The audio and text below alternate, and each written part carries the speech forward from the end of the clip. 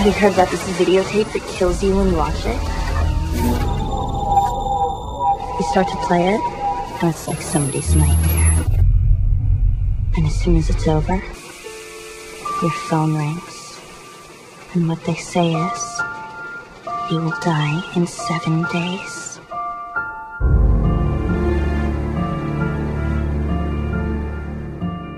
Everybody, welcome back to the Like It Other podcast. This is your host, Elias Rush. This podcast is sponsored by EliasRushMedia.com, photo, video, digital media production. Today we are discussing The Ring, 2002. The Ring is a 2002 American supernatural horror film directed by Gore Verbinski, from a screenplay by Ehren Kruger, starring Naomi Watts, Martin Henderson, David Dorfman, and kind of want to leave some actors to the side before revealing everybody that's in here, so that for anybody that has not seen it, they get a little bit of a surprise when they come in. And so it is a remake of the Hideo Nakata's 1998 Japanese horror film, Ring. Based on Koji Suzuki's 1991 novel of the same name, Watts portrays a journalist who investigates a cursed videotape that seemingly kills the viewer 7 days after watching it.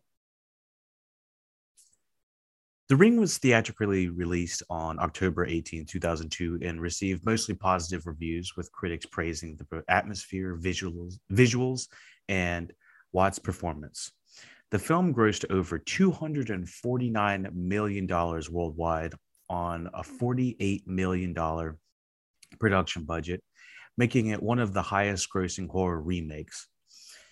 It is the first installment of the English language Ring series, and it is followed by The Ring 2, 2005, and Rings 2017. The Ring paved the way for English language remakes of Asian horror films such as The Grudge, Dark Water, Shudder, and The Eye. So let me give you a little bit of behind the scenes of what I knew about The Ring going into it. I will say I've been kind of on a horror kick. You know, instead of a hot boy summer, it's a scary boy summer. I've been watching all of the Freddy Krueger's original The Ring, A Nightmare on Elm Street. I went back and watched the first 4 of those. I'm going to continue watching those to kind of catch up on the Elm Street series. I watched Insidious 1 and 2. I found them on HBO Max and Netflix for anybody that's going back and watching all of these. But I used to be not a horror movie, scary movie kind of guy. I was always kind of a scaredy cat in that way. I was not really looking at horror movies with a critical eye. And so with watching, multiple repetitive movies made in all sorts of times, either made back in the 80s or even more in the early 2000s, I'm starting to maybe become a little bit more desensitized to horror films, and kind of breaking them down from the narrative standpoint, from the graphic standpoint, from the camera work standpoint, looking at them from a lot more of a technical angle, and looking at them more of like technical marvels and understanding how they actually work. So when I'm watching, let's just say something like the Fast and the Furious, you obviously go to Fast and Furious to watch the stunts. You want to see cool racing stunts and action and stuff like that. Just like you would go to a horror movie, you want to see big scares, thrilling sequences, that type of thing. Gore Verbinski is the director of The Ring 2002. Gore Verbinski actually has produced some of my early formative movies, such as Pirates of the Caribbean 1, 2, and 3. He directed Rango, and he has also had more notable films under his belt, such as The Mexican 2001, Weatherman. I think that was pretty good from what I heard. I think that's with Nick Cage, 2005. Lone Ranger was not so highly reviewed. Don't know anything about it. And he also has directed A Cure for Wellness in 2016. He was also an executive producer for The Secret Life of Walter Mitty. I wanted to go back and watch that, but I have not had time to do that. So yeah, he has got an interesting, filmography. Anything from like horror films to, I'm not even sure what The Mexican is considered. I assume drama of some sort. And then obviously you have the Pirates of the Caribbean movies, which feel like they stick out in in his filmography. It's just like these are really big blockbuster, action filled, family geared movies. And none of his other movies really reflect that. Looks like Mouse Hunt was his directorial debut, and looks like that is black comedy with Christopher Walken, Nathan Lane, Lee Evans. I haven't seen or heard anything about that yet. So, anyways, that is Gore Verbinski. I'm actually surprised at how much this movie cost. $48 million sounds pretty high for a horror film of this caliber. Guess things were just expensive. Maybe I think Naomi Watts, she's best known for, what is she? What is her filmography? Da-da-da.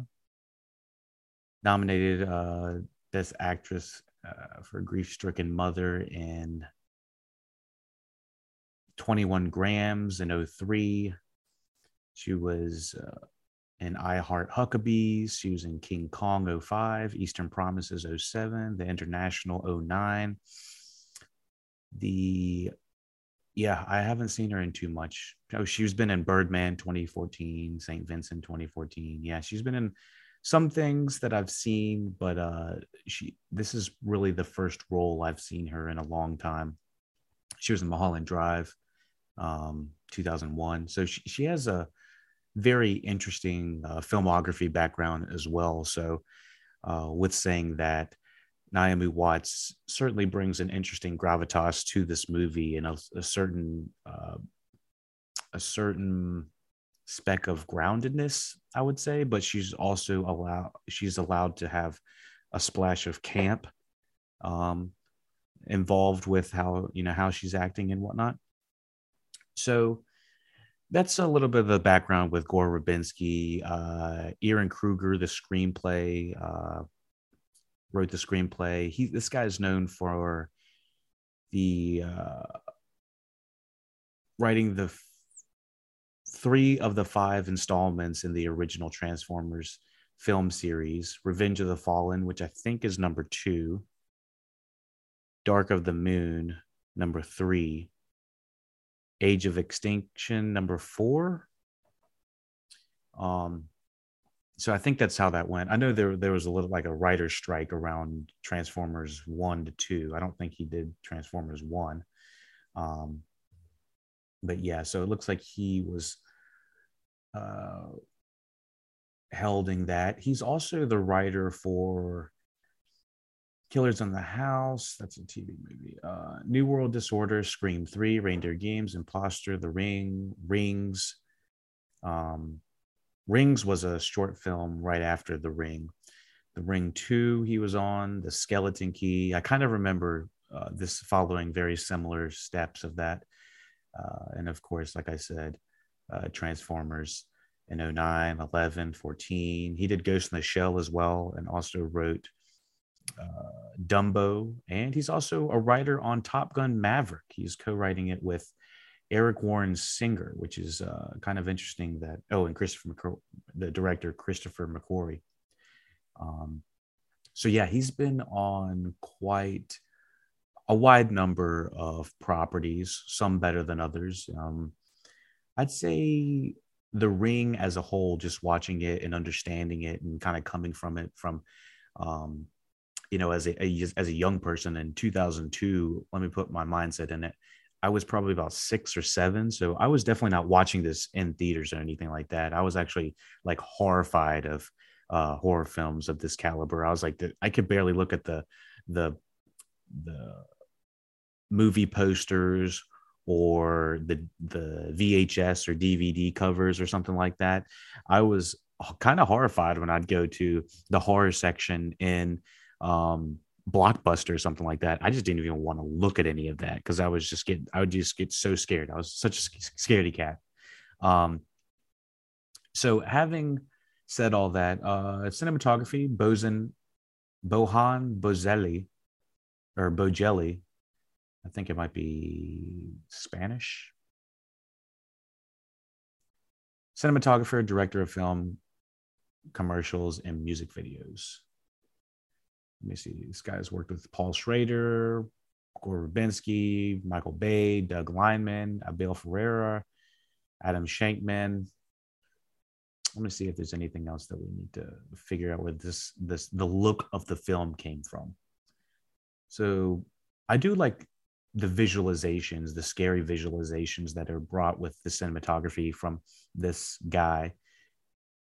He was a cinematographer for The Ring, Mr. and Mrs. Smith in 05, Hairspray 07, G-Force 09. Looks like he's kind of going into way more children's movies. This is kind of crazy. It goes from, okay, so Body Snatchers was the only other movie I've seen this guy, or I've vaguely seen, kind of in the horror film genre. I don't see anything else, to be honest, that this guy's Paul Schrader with Patty Hearst and Pumpkinhead right after that. In 88, I don't really see where this guy came from except for the Body Snatchers horror aspect. Was Dangerous Beauty? That was a drama film.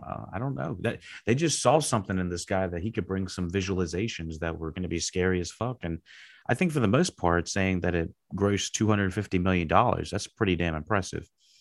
I think that only needs at that time about 2.5 times its budget to make its money back and to be in the green. So I think it would have made almost 4 or 5 times its budget. It's interesting that he didn't come back for The Ring 2.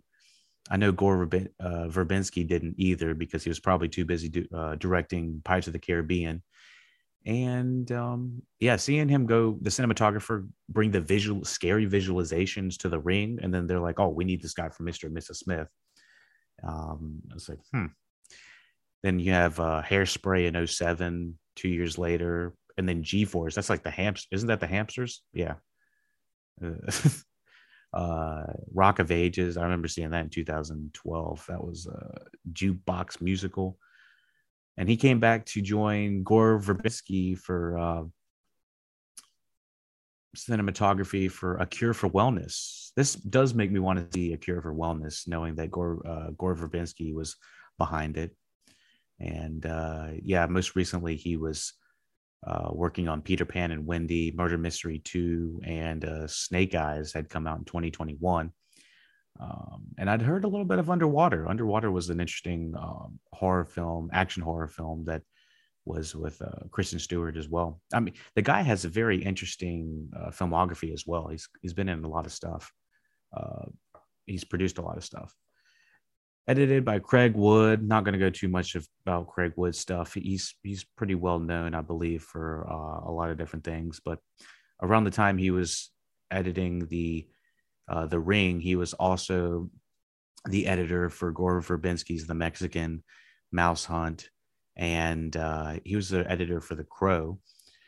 Also edited for Verbinski for all of his other films, including all the Pirates movies and The Weathermen as well. And anything else? The Road, he was the editor for that. I really like that apocalyptic film. And of course, The Lone Ranger again with Verbinski. He really likes working with Verbinski, and he also was editor for Guardians of the Galaxy. So yeah, he's got a big credential. A lot of these people that worked on this the Ring film have gone on to do really big blockbuster franchises, whether it's Pirates or whether it's Marvel's Guardians of the Galaxy type stuff. Pretty interesting. But let me see if there's anything else we need to cover from behind the scenes. Music by Hans Zimmer. I don't have to go through his filmography. I mean, he worked all the time. He's worked in so many different films. But was he the, yeah, he did the Pirates of the Caribbean series too. Um, that's pretty interesting that Gore Verbinski directed, Craig Wood edited, and Hans Zimmer were all the same individuals from The Ring one, as well as they were in Pirates of the Caribbean's 1 through 3. They really kind of kept it consistent with the same guys. I'm pretty surprised about that. Never saw Rango. I kind of makes me want to do rewatch on the animated film Rango. Ironically, that has Johnny Depp in there as well. Let me see if there's anything else we need to discuss. Distributed by DreamWorks, production, McDonald and Parks Productions. Running time, 115 minutes. What is that? Just under 2 hours. And yeah, $48 million budget, brought back 249 box office. Yeah, that's pretty damn good return. And it was released on October 18th, 2002. So they knew that they wanted to hit that scary time, Halloween time crowd. And I don't blame them. I mean, why not? I mean, if you know that people want to get their scares up, let's just, try to cash in on that. So what else do we have? Anything else about the technical? So yeah, like I said, the movie is, it's a scary feature, but for the most part, it's not as scary as you'd think. I think the majority of this film is kind of a psychological mystery thriller with splashes of horror at the beginning, a little bit in the middle, and mostly at the end as well. Mostly with just kind of disturbing imagery and interesting, but not completely fully baked ideas. I think the biggest issue for me with discussing The Ring would probably be the fact is it feels like two movies smashed together. It feels like they had the chunk of the meat or the chunk of the story at the beginning of the film and then added the VHS hook at the beginning where if you watch this scary tape, you're going to die in 7 days, or the MacGuffin kind of. And then they added it at the very end. Without going into too many spoilers, I do feel like that is never explained to the point of, oh, that's why that's happening, or oh, that's how it's quote unquote defeated or something like that. I do feel like I like scary stories when they have a fully thought out storyline, I think, or a fully thought out MacGuffin. I do feel like the Doctor Strange 2 that just came out recently had so many MacGuffins all in the story that it almost became flooded with just like, oh my gosh, it's like, all right, we got to do this to fix that to get this. And that's how you defeat the thing and you win the day or whatever, win the game. I feel like the hook of the tape and the hook of the story do feel like apples and oranges of how this was created. Like, I do not feel like this was a fluently thought out movie from, okay, we're going to start with the tape and we're going to, this is how you defeat the tape kind of thing. I have not seen the marketing for The Ring, so I'm going to go back and probably check that out here in a little bit, but I'm assuming that the 7 days phone call and all of that was shown in the trailer, because I kind of remember from back in the day seeing that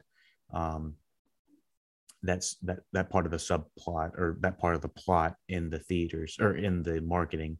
So it's like you watch this scary tape and you get a phone call from someone random saying, "Oh, you're gonna die in about 7 days," and it's like, okay, so we have to kind of go along that line of thinking of, all right, well, is it something scary, or is it someone playing tricks and games on me? Like, what is the world that we're living in?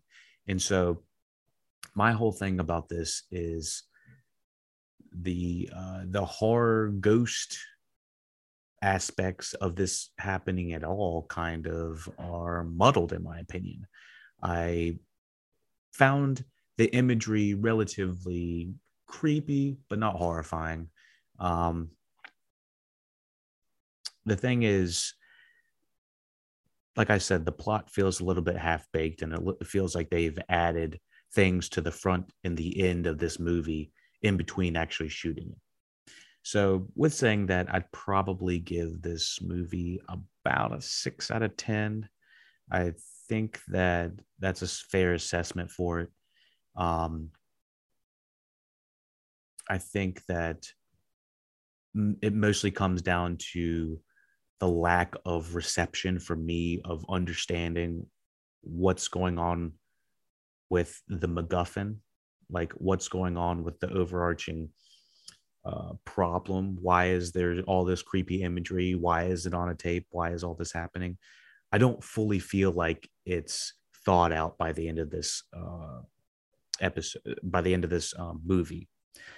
Keep in mind, I've watched The Ring 1 and The Ring 2, so I kind of have them pretty fresh in my mind of thinking that, does the story progress in a natural fashion?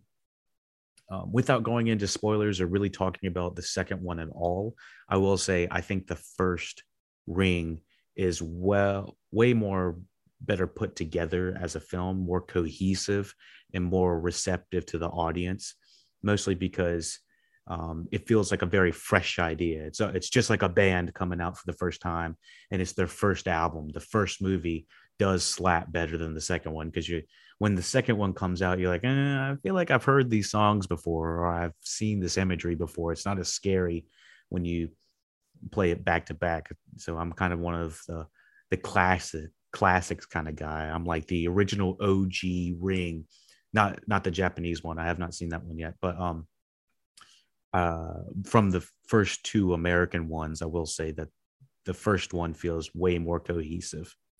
So be sure to go to patreon.com/lookitoutpodcast to get the full review. You will have the review early in your feed when you want it, when you need it. And you don't have to wait no 7 days or anything like that. You don't have to play it on tape. You don't have to do any of that craziness. You can watch it, listen to it right now. Patreon.com/lookitoutpodcast. Thank you for listening, watching Look It Out Podcast. Again, I give it about a 6 out of 10, mostly because of the cohesiveness just is not there for me of understanding why everything is happening. So thank you for listening, watching Look It Out Podcast, and take it easy. And for everyone else that is in the Patreon section, we have the full plot of The Ring. Before you die, you see the Ring. You see the ring. Everyone will suffer. You see the ring. You see the ring.